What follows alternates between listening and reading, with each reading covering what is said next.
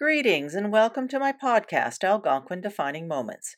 This is your host, Gay Clemson, oral history author, storyteller, and lover of all things Algonquin Park. As you know, I've researched and written extensively over the last 20 years about the human history of Algonquin Park, which I'm really having fun sharing with you. But before I begin this episode, I wanted to remind everyone of a couple of things. First is to note that if you're interested in purchasing my or my colleague Rory Mackay's Algonquin Human History books, they can be found in person at the Friends of Algonquin bookstores or through their online virtual store. My books can also be found on Amazon both in Canada and around the world. Now, of course, if you'd like a signed copy, please feel free to drop me a line at clemsong@algonquinparkheritage.com. If you'd rather have an Algonquin Defining Moments t-shirt or coffee cup or other swag, check out my website, www.algonquinparkheritage.com or www.redbubble.com. I'd also like to remind everyone that the Wildlife Research Station is not a government agency and relies on user fees and donations. Please feel free to visit algonquinwrs.ca to learn more and offer your support for their ongoing work in environmental research, teaching, and education. My research and reading for these episodes on wolves in Algonquin Park has been extensive, and I've tried to be as dispassionate and even-handed as I can. With that in mind, I've found that in many cases the researchers' own words are far better than my own. So I've paraphrased extensively from John and Mary Theberge's book Wolf Country and from the 2004 monogram that they wrote, which was published with the University of Waterloo. John and Mary will be guests on the show in a few weeks to share some of their perspectives on the future of wolves. But in the meantime, there's an extensive list of references in the show notes on my Algonquin Defining Moments show site on www.podbean.com. In the last episode, I focused on explaining the kind of research that John and Mary Theberge conducted and some of its key results. In this episode, I'm going to focus on their uncovering of the extent of the Algonquin Park deer migration and the collective freakout that this caused amongst the people of the Round Lake area, ministry officials, the Theberges themselves, and eventually the general public of wolf lovers and protectors. In the late 1980s, awareness that deer were migrating to the Round Lake area just outside the southeastern boundary of Algonquin Park had been known to researchers for a while. The area is composed 80% of mixed forest, 15% agricultural fields, and 5% town sites and roads. It includes the towns of Barry's Bay, Wilno, Round Lake Center, Bonnechere, and Killaloe. The then theory was that the deer were seeking winter shelter, and the shallow snow provided by the area's lowland conifers provided an ideal location to spend the winter. You know, like the Canadian snowbirds migrating to Arizona and Florida to avoid Canadian winters. This approximately 150 square kilometer area was attractive to deer because of lower snow depth, as already discussed, lots of pine plantations, cedar swamps, and for some years artificial feeding by locals and the Ministry of Natural Resources staff. Some of the deer continued on another 10 kilometers to farmlands near the village of Germanicus, and a small number migrated from the northeast corner of the park to the vicinity of the town of Petawawa. It wasn't until 1990 when student Lee Swanson started her master's research into assessing what kinds of environmental stimuli might be triggering this annual migration. The thinking at the time was that any wolves involved were likely random dispersers and not associated with any packs. Never in anyone's mind at the time was there a connection to wolf pack movements. All of that changed in the spring of 1991. Team Theberge's study was now in its third winter, and grad student Graham Forbes was conducting his periodic telemetry survey. As mentioned previously, this involved flying in specific patterns across the park, identifying the location of the then-known radio-collared wolves. To his surprise, on his way back to Pembroke Airport whilst flying over the Round Lake area, his telemetry identified 2 missing wolves, whose collars transmitted the signal that indicated they were dead. And a third, though still alive, was part of a pack that normally occupied a territory over 60 kilometers away in the center of the park. With renewed interest, the research teams paid more attention to this area just outside of the park boundaries. Alas, to the team's horror and dismay, by the end of March 1991, 63% of 21 radio-collared wolves that were alive the previous summer had died. Now, a sample this size is usually a pretty decent representation of the entire population. This led researchers to guess that somewhere between 50 and 60 wolves from the eastern half of Algonquin Park had been killed that spring. This seemed to be as a result of movement from their territories to the farmlands near Round Lake. Almost half had been killed by humans in the area. Now, as a reminder, I've mentioned in previous episodes, in the late 1960s, deer density was close to 10 times what it was in the 1990s. The 1975 Master Plan for Algonquin Park had estimated that at that time there were 10 known deer wintering areas to which deer would migrate. In the late 1970s, early 80s, heavy snowfall, lack of suitable conifer cover, and less early successional forests caused the deer population to collapse. In response, the Ministry of Natural Resources started distributing hay to landowners in the Round Lake area. This resulted in more migration to the Round Lake area, and to no one's surprise, the concentration must have been enough that the wolves noticed. Later speculation was that so many deer had died in the 70s that the location of the 10 in-park deer yards was forgotten. Lee Swanson's work showed that browse availability and cover were more favorable in the traditional in-park deer yards than at Round Lake. This suggested that it was the tradition of using the Round Lake yard rather than habitat quality that might have been the driving factor to the deer movements. In order to investigate this deer migration theory, Theberge's teams set up various locations along known deer trails into the Round Lake area and were able to visibly watch when, on December 5, 1991, the nighttime temperature fell to minus 26 degrees Celsius. The deer came pouring out of the park. Later research showed that the primary trigger was the temperature dropping below minus 25 degrees C and a sharp increase in weekly air chill. There was no evidence of any kind of starvation or lack of food availability. Best estimates were that over 1,800 deer descended onto the Round Lake area. As the deer left the park, there was lots of wolf cross-territory trespassing, and by mid-January, members being tracked from 5 packs had come down to the deer yard. By mid-March, they all had returned home. The next winter was worse. 55% of the collared wolf population died, all but one to human killing. Estimates made suggested that between 1988 and 1993, the wolf population on the east side of the park had dropped 43%. 5 entire packs had been completely obliterated. Now, with an estimated total of only 10 to 12 packs, this was a significant loss. Over the next few years, it was noted that the human deer kill rates varied based on when the migration happened. If it was early, they were affected by the November rifle and the December archery hunts. If the deer migrated after December 31st, they were impacted by neither. Moose population declined for 2 years post-1991, but then recovered, perhaps due to more young being born, or perhaps due to habitat improvement due to the logging in the area. The shocking real and estimated losses to the Algonquin small wolf population horrified everyone involved in the research. Unfortunately, initial attempts to follow the rules and raise the issues to park officials quietly were met with not just disdain and appeasement, but aggressive harassment.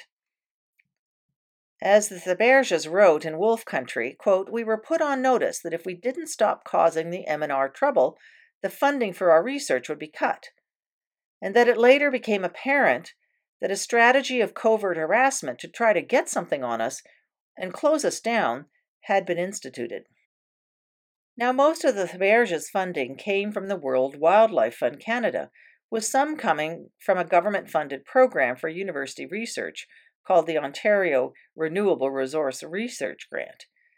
It was this latter source of funding that M&R was threatening. Now, I've always naively hoped that these types of confrontations between researchers and government officials were rare, but apparently they were, according to Thberge, often, quote, discussed and joked about in a bitter way in university faculty lounges across the continent. They represented government's usual reaction to those whose research points to needed but politically difficult changes in policy. The playbook is unfortunately well known. In the first act, research objectives are questioned and criticized as either not worthwhile or not justifying the funding. In the next act, researchers typically find themselves faced with a mountain of administrative trivia, followed by threats of closure for non-compliance over a host of minor logistics procedures. The third act features efforts to refute research findings by raising technical issues related to sample size, research design, and related topics. The last act involves attempts to discredit the researchers themselves. By the summer of 1992, it became clear that, like Douglas Pimlott before them, generating public interest rather than attempting to reason with M&R officials was going to be the only way to effect change. Now, it's important to realize that not all of the M&R officials felt this way. One, who was then the district manager, was really clear with his position. As Thberge wrote in Wolf Country, remarks from him found in a leaked memo stated, quote, "We support in principle that society should not be hunting down and killing an excessive number of wolves due to cultural or social bias." Unfortunately, some at the most senior levels didn't agree. One, the then Toronto-based chief of wildlife, believed and documented, based on inputs from some of his key biologists, that additional protection wasn't necessary. These officials collectively ignored all the then known evidence found in scientific literature. This literature suggested that such levels of annual mortality were clearly not sustainable. Wolves, they said, had been migrating out of the park for years, and the population had managed to survive, ignoring, of course, all of Pimlott's conclusions to the contrary. They faulted the Thberge's research methodology, suggesting that they hadn't documented a decline in the wolf population at all, but more shockingly, and I know this is with 2022 sensibility, which isn't fair, suggested that it didn't matter if park wolves were killed by humans, because a certain number had to die anyway. There was no interest in considering the impact of the fractured wolf social system that was being captured, live and living color, through this research. Having watched and learned from Pimlott's lack of success in trying to shift government policy from within, and great success in launching a public campaign in support of Algonquin wildlands, the Thberges decided it was time to go public. In September 1992, with their encouragement, the World Wildlife Fund Canada sent out a press release that, quote, called for an upgrade of Ontario's provincial wolf conservation policies, as Ontario still allowed wolves to be killed all year round with no limit and with no reporting of the numbers killed, unquote. The press release got a flurry of media attention, but not a flood. The funny thing is that in March 1993, just as the Thberges were about to launch a second phase of a public campaign, M&R did an about-face and proposed the, quote, closure to wolf hunting and trapping in Round Lake area's Haggerty, Richard, and Burns townships from December 15th to March 31st, unquote. This, they said, would be a good first step to better protect Algonquin Park wolves. This was a precedent-setting move. As Thberge wrote in Wolf Country, it was, quote, a huge precedent-setting success because up until that point, nowhere, certainly not in North America, had any government extended special protection for a park population of carnivores beyond park boundaries, unquote. Transboundary movement and killing was and is a global problem, not just for wolves, but also for wild dogs, lions, tigers, cheetahs, and grizzlies. MNR officials were, of course, aware that this move would, quote, upset some rural municipalities. But their view at the time was that, quote, for the most part, there's no farming bordering the park, the pelts have no value, and there is certainly no shortage of natural prey species for those wanting to hunt, unquote. Unfortunately, as the Theberges wrote, quote, just the thought of wolves works an evil alchemy in the minds of some people that penetrates deeply into the psyche, locks on to hidden fears and frustrations, and magnifies emotion. Maybe sublimely we remember when the competition was more equal, ancient struggles before humans took command. Maybe because we don't condone overt racial discrimination, some people need something to master and condemn. Whatever the reason, the wolf-killing ban did not bring out the best in many people living in the Round Lake area. If the wolf holds up a mirror, what it reflected was ugly, unquote. The public discourse that followed at local meetings in the immediate area was indeed vitriolic and anger-filled, even one held in the basement of a Catholic church. One wishes that one could say that this was a unique situation, but unfortunately it isn't. As Theberge noted, quote, supporters of wolf conservation hear the same arguments against the wolf, the same refusals to obey the law, the same out-of-control anger. Just look at what recently happened in Yellowstone just a few months ago. As noted in a March 2022 Washington Post article, quote, in less than 6 months, hunters have shot and trapped 25 of Yellowstone's wolves, a record for one season. The majority killed in this part of Montana, just over the park border. The hunting has eliminated about 1/5 of the park's wolves, the most serious threat yet to a population that has been observed by tourists and studied by scientists more intensively than any in the world. Alas, the following winter was a mild one, when the ban was first to go into effect. In addition, there was a bumper crop of acorns. This meant that fewer deer felt compelled to migrate from the park, which of course triggered the local population to say rather loudly that the deer population had crashed and the wolf was to blame. Attempts to explain the facts elicited comments about bleeding heart environmentalists, and what seemed now to be fantastical claims, such as the unfounded idea that there was now, quote, increased danger to human safety, unquote. Others ranted a belief that soon there would be no more deer, and even one local doctor, a longtime anti-wolf advocate, tried to explain as fact that, quote, a timber wolf in captivity will devour 1 deer a week, unquote. This idea also had no basis in scientific fact, and was actually a metabolic impossibility, which you would have thought he would have known, being a medical doctor. Things finally came to a head in mid-March 1994, when a local resident in the Round Lake area killed one of the wolves collared the previous summer. His severed head, complete with his radio collar, was mounted on a telephone pole at the main intersection at Round Lake Center, just across from the church. Below his head, which was mounted on a board, was printed in large letters, "Do not dare us." The barbarism and sadistic impression of the Round Lake residents that this left in the public sphere seemed to have shocked the community. Maybe it even forced them to take stock, or at least one hopes that it did. Now, this was long before Twitter and Facebook, which likely would have taken the whole thing viral. On the surface, this seemed to be true. Press coverage declined and acceptance of wolves seemed to grow over time. One likes to think that something had happened to the psyche of the community. Of course, over time it became clear that the facts supported the reality, that there were still deer in the hills, no livestock had been lost, and no humans endangered.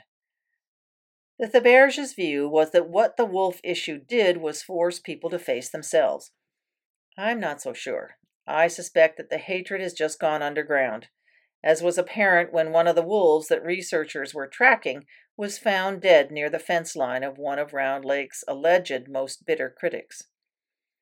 There was, as was reported, quote, no blood, no obvious injury, No human track, no signs of struggle, just a face that wore the contorted death mask of pain researchers were used to seeing on wolves who had strangled in snares. Later, the University of Michigan toxicology lab diagnosed that the wolf had died of strychnine poisoning. As the Thaberges had gone on to write, even though the winter hunting ban reduced proactive wolf killing, wolves continued to die, in just enough numbers to keep disrupting continuity and erasing gains. Mortality was 36% in 1996-97, and the population of their entire study area declined again by 28%.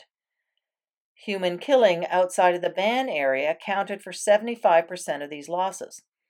For example, the Basin Depot Pack struggled with low life expectancy, dispersal exceeding immigration in the Bonnechere Valley, and low numbers of pups making it to yearling age. In the Petawawa drainage area, the territory took 2 years to refill, and north of Grand Lake it took 3. Just when the landscape seemed mended and the population had patched most of its holes, new ones appeared.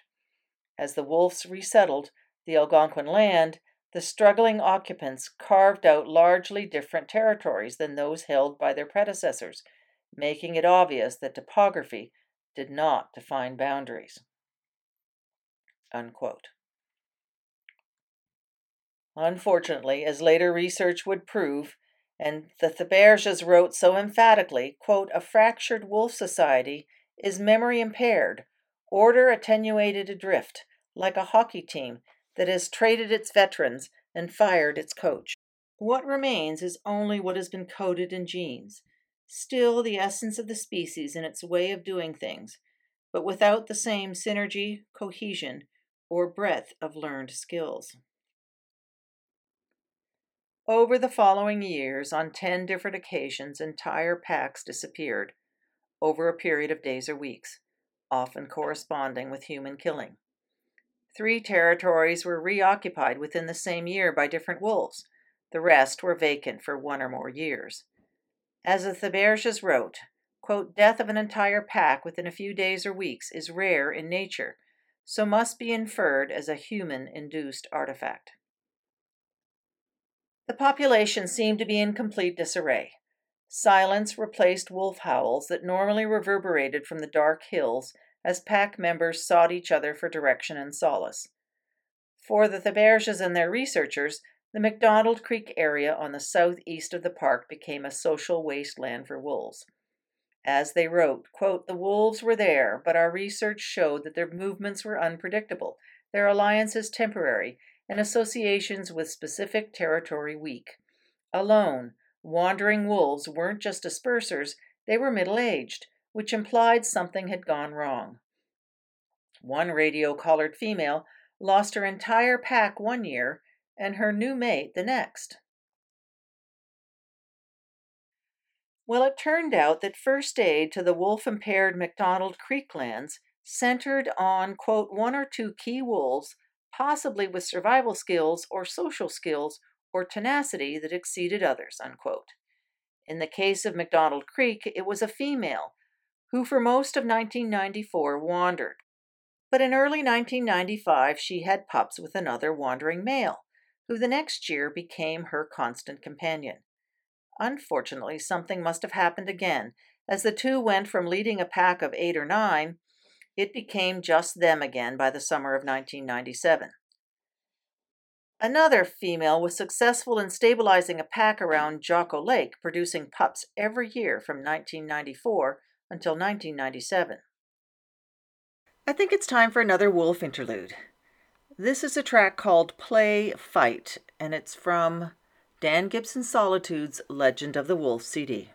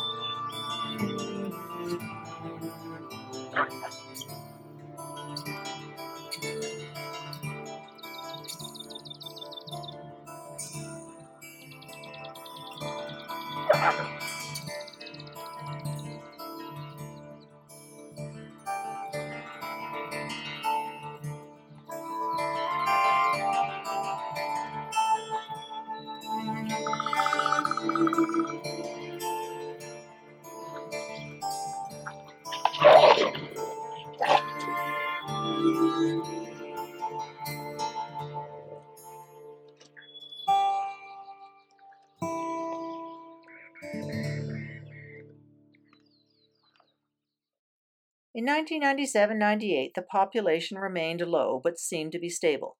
Was it persisting? Yes, but was it healing? It was hard to say.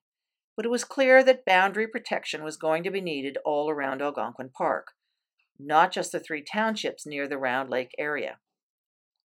As Theberge went on to write, quote, "Parks need to become places that provide ecosystem-sensitive levels of protection." An evolutionary irony. Wolves are only partially adapted to shun humans. They would fare much better if the first hint of human presence triggered greater fear, if they always associated snowmobiles and cars with danger. But they hedge their bets and often lose. They don't need to leave the park. In the park's northwest sector, despite a near absence of deer year-round, the wolves have managed just fine. Their only adjustments are slightly larger territories and an increase in snowshoe hare and winter diets to about 10%. Yet in the east, the wolves follow the deer out of the park, even though moose and beaver are just as abundant as in the west. Apparently, deer are so highly preferred a food source that the wolves were willing to risk exposure to people to follow them. This local deer storehouse was just too attractive for their predatory genes to ignore. Up to 58 wolves of our highest one-time estimate, or about 20 to 30 on average, concentrate in the 100 to 200 square kilometers of the Round Lake Deer Yard. This constitutes an unprecedented density of more than 20 times greater than in the park. What is also strange is that normal wolf spacing is temporarily on hold, and so is aggression. Never during the study period was a wolf-killed wolf in the deer yard recorded, unquote. This lack of aggression amongst the wolf packs as they concentrated in the Round Lake area each winter was confounding researchers. To try to resolve these questions, Joelle Cook studied wolf spatial tolerance and movements over 5 winters from 1990 to 1995. She found a high degree of tolerance, but there didn't seem to be any patterns. Packs appeared to avoid actually meeting or coming close to each other, nor did packs disintegrate. This may have been due to food abundance, a high degree of genetic relatedness amongst wolf packs, and high rates of human-caused mortality. Examining the data later, Ryan Norris revalidated this fact that packs were deliberately avoiding each other. Visiting packs to the deer yard occurred approximately 3.6 times during each winter, and mean duration was 5.5 days, with the cumulative period over 2 winters lasting 26.4 days. The mean distance traveled was 29 kilometers. As she went on to write, quote, "Some wolves stayed in the deer yard and never returned to the park all winter. Others made up to 8 return trips. When they returned, some went to the same area they had left. Other times they would center their activities elsewhere. Each winter a few didn't come to the deer yard at all. Some occupied only a few square kilometers in the deer yard. Others traveled much more widely," unquote. Now, some wolf movements were random, others were clumped, others were scattered. Single wolves without packs wandered everywhere. Now, some unpredictability was expected, given that there was not only no land to defend, but the deer themselves were moving around in response to snow conditions, food availability, and human activity that they wanted to avoid. For the wolves, there were individual differences in experience, memory, social position, age, and pack size that affected their success, but there was also this determined effort to avoid each other. Predation rates didn't indicate any excess killing, with on average packs of 4 to 6 wolves appearing to kill a deer every 4 to 6 days. Now, this was somewhat more than the 3-day cycle time that Pimlott calculated in the 1960s. Kill consumption took on average 18 to 32 hours, during which the wolves typically stayed close to their carcass. This could well have been as a result of concern about losing it to other wolves. Another interesting research fact was that researchers found no underutilized carcasses, which suggests that deer were not so abundant and easy to obtain that the situation overcame the biological taboo on overkilling. Interestingly enough, even though the deer knew that each winter 2 to 3 wolf packs always positioned themselves on the main deer runways leading to the Round Lake yard, it didn't stop their migration. They seemed to be willing to run the, quote, wolf gauntlet no matter what. Research by Duarte Potzig from the University of Marlborough showed that most deer were killed by wolves in areas with the highest deer concentration, even in yards, where the deer were scattered mostly in small groups of 2s or 3s over many square kilometers. Guesstimates at the time were that around 6 to 8% of the estimated park deer herd was killed by wolves during the winter migration and during the time spent in the deer yard. Another 10 to 12% was killed during the rest of the year. This combined total is significant but not excessive, as Ontario-wide estimates are that about 35% of the resident populations of deer were being killed each year at that time. More interestingly was the fact that when the researchers graphed changes in wolf numbers over the years, they showed no relation to changes in deer numbers. And also interestingly was data that showed that, quote, the earlier the deer migrated, the lower their numbers the following summer. Having ruled out malnutrition, that left only hunting by humans, and to this there was an obvious relationship, unquote. Research also suggested that deer in yards did not obtain any significant anti-predator benefit from yarding, but because of reduced search time by wolves, may have been more vulnerable individually. In other words, natural selection, while working to the advantage of the individual, can sometimes work to the disadvantage of the population or even the species. In the end, after the 3-township ban was initiated in 1993, though killings in those townships decreased, killings in the other areas generally compensated for the decrease, especially adjacent in the northeast corner of the park. The ban was considered necessary but not sufficient to arrest the decline. Most shooting occurred in the fall and most snaring mid to late winter. The average percentage of the population killed exceeded estimates of yearly killing by rangers from the worst of the decades of 1949 to 1959. So to what conclusions did all this research lead? Well, as Theberges wrote, welfare and biological success of an individual depends not only on its favorable qualities, skills, and physical characteristics, but also on the combination of these traits exhibited by its fellow pack members as a group. This refers to things like their success in mate selection, in rearing young, in finding and killing prey, and maintaining a territory against interpack competition. A minimal viable wolf population requires a land area of about the size of the entire Algonquin Park.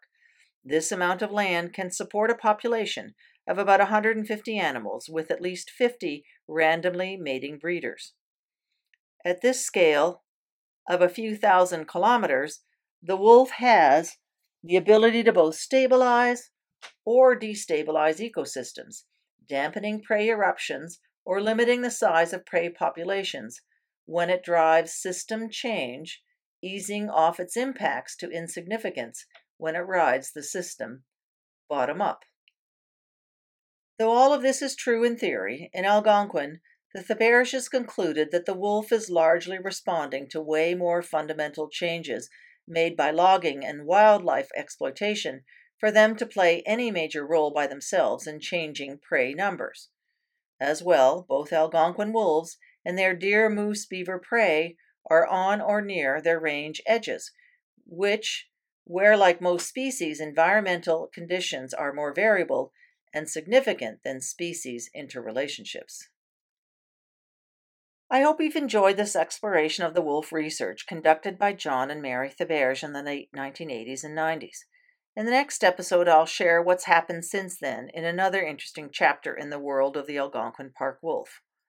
Dr. John Benson, Assistant Professor of Vertebrate Ecology at the University of Nebraska's School of Natural Resources, who worked out of the Wildlife Research Center from 2007 to 2013 whilst working on his PhD through Trent University, will join me. But before I close my discussion of this difficult time in Algonquin wolf lives, I want to address and make sure all have the facts at hand about a myth that I see keeps surfacing from time to time. This is a myth that humans have been preyed upon by wolves in Algonquin Park. As mentioned in the conclusion of the last episode, wolves do not consider men as prey. But, as Pimlott wrote so long ago, quote, wolves do have a tremendous ability to read signs and instinctively recognize aggression, fear, and other qualities of mind which are evidenced in subtle ways by our expressions and actions. For example, stalking deliberately, moving through woods and streams deliberately, all of which suggest they view us as superior predators, not prey. They are also subliminal characteristics of the human mind that also influence wolf behavior, in the same way that dogs are able to anticipate human behavior." Unquote. With this in mind, here are the facts about 4 events with negative outcomes that have happened during the time of the Theberge's research in Algonquin Park, as reported in the Raven newsletter in 1999. The first incident happened in 1987. A 16-year-old girl was briefly seized on the arm at Whitefish Group Campground, leaving 2 slight scratches after she shone a flashlight in the wolf's eyes from very close range. It was interpreted as a disciplinary or annoyance reaction, similar to behavior a wolf might show to a lower-ranked pack member. The second incident occurred in August 1994 when another fearless wolf in the Big Crow, Opeongo-Lavier-Dixon area seemed uninterested in food but growled at people, tore up camping gear on several occasions, and on 2 different occasions, about a month apart, bit 2 people. The third incident occurred in August of 1996. A family of 5 from the United States, 2 adults with 3 children aged 3, 7, and 12, were canoe tripping, and they chose to sleep in sleeping bags outside of their tent on Tom Thompson Lake. At about 2 a.m., a wolf seized the head of the sleeping 12-year-old and dragged him an estimated 7 feet before being driven off by the boy's father. The boy had a broken nose and 6 lacerations to the lower face. These injuries were not life-threatening, but one wound was deep enough to require plastic surgery at Sick Children's Hospital in Toronto. In addition, the sleeping bag near its opening had 2 almost parallel tears, about 3 centimeters apart and approximately 5 centimeters long. The wolf had previously been seen on numerous occasions during the previous 12 days at different campsites on Tom Thompson and nearby Little Doe and McIntosh Lakes. On some of those occasions, it seized loose articles of clothing or camping gear, but did not seem aggressive towards people. One incident involved another man sleeping outside his tent, and his pillow, full of his change of clothes, was pulled out from under his head. And in another incident, a wolf shredded the contents of their tent and a canvas backpack that had been suspended 4 feet above the ground. A few days later, after the Tom Thompson Lake incident, a 58-pound adult male wolf was shot by park officials, It was apparently healthy and quite normal in appearance for an Algonquin Park wolf. Further pathological examination at the University of Guelph and Agriculture Canada showed no symptoms of rabies or any other obvious disease that might have accounted for this animal's behavior. It was the first wolf-human incident in the history of the park that resulted in significant human injury. At the time, there were 3 plausible theories presented as to why this last incident occurred. The first was that maybe it wasn't really a wild wolf. Maybe it had been raised in captivity and then dropped off in the park by owners tired of caring for it, or admitting to defeat and trying to make it behave, and hoped naively that it would return to the wild.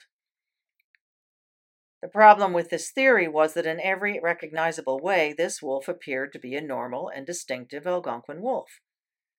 The second theory was that maybe the wolf was just illustrating scavenging behavior.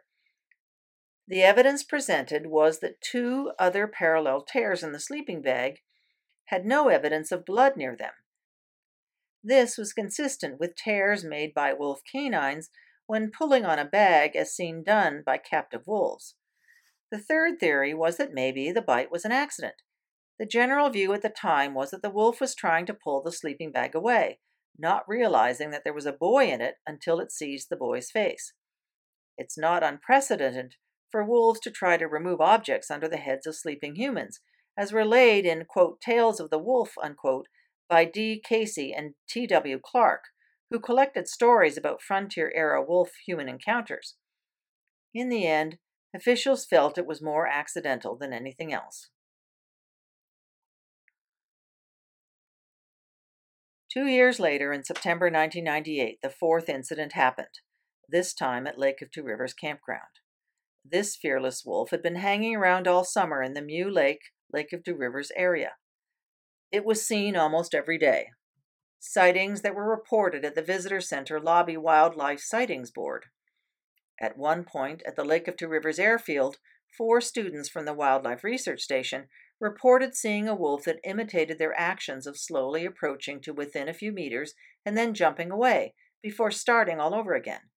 The students interacted with it for 40 minutes, describing it as cautious and curious, never frightened, and never threatening. On Friday, September 25th, this wolf started tracking a couple walking along a path in the Lake of Two Rivers campground. With them was their 4-year-old daughter. The wolf appeared from behind, seemingly keying in on and wanting to get to their daughter. Even after being sprayed with pepper spray, it persisted, until they entered a nearby trailer, at which point it abruptly lost interest and trotted away. On Sunday, September 27th, the same wolf emerged from shrubs on the riverside of the Lake of Two Rivers campground onto a campsite occupied by a young family who were packing up to go home. Their 19-month-old son Daniel was sitting on the ground in the middle of the campsite playing with a yellow truck. He was about 6 meters from his parents. The father watched the wolf walk along the edge of his sight, but then, not thinking it was anything particularly special, turned his attention back to packing up. A second or 2 later, he looked up to see the wolf had returned and had seized Daniel by the ribcage, and he saw it toss his son 3 feet to one side. His mother immediately scooped Daniel up and then got up on the site's picnic table, as did Daniel's older sister. The father yelled at the wolf. Other neighbors joined, who all helped in confronting the wolf and persuaded it to leave. Daniel suffered several puncture wounds on his chest and back. At Huntsville Hospital, he needed a couple of stitches for the worst puncture wounds. The wolf then proceeded west through the Mew Lake campground and then lay down in the boggy area at the west end of Mew Lake. Within an hour, it was sighted by park staff and dispatched soon after. The 66-pound wolf tested negative for rabies and, like the others, showed nothing abnormal when other pathology tests were conducted by the University of Guelph. A Trent University test showed that it had a DNA profile typical of local wolves. Unfortunately, there are no definitive answers except that fearless wolves should be treated with utmost caution, like any other wild animal.